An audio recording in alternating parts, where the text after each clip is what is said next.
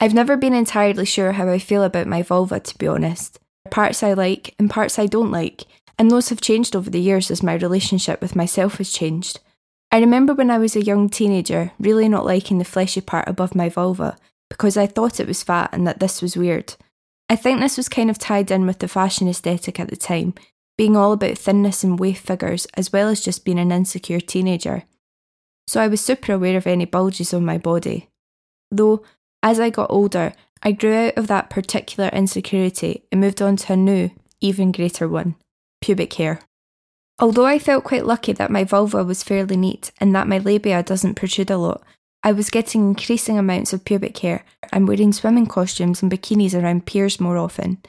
I remember dosing myself up on ibuprofen and paracetamol before going to get my first bikini wax, and within a couple of years, I was having a Hollywood wax before any holiday. Then, when I went to university and was having more regular sex, I started shaving my pubic hair any time that I thought I may, possibly, have a sexual encounter. This felt so important, as though sex wouldn't actually work if I had pubic hair. It was that black and white. No pubic hair, sex possible. Pubic hair present, sex impossible.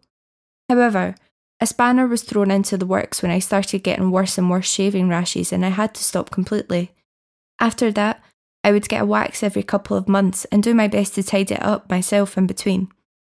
I had to make my peace with pubic hair if I didn't want it governing my sex and swimming lives, and eventually I reached a kind of equilibrium that I'm still at today, waxing every few months and letting my hair grow out fully in between.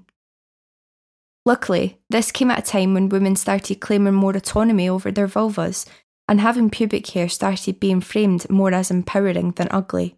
I still love that smooth, freshly waxed feeling, but I feel so much more confident brandishing my fully grown pubic hair on the beach between waxes if I fancy a sunbathe.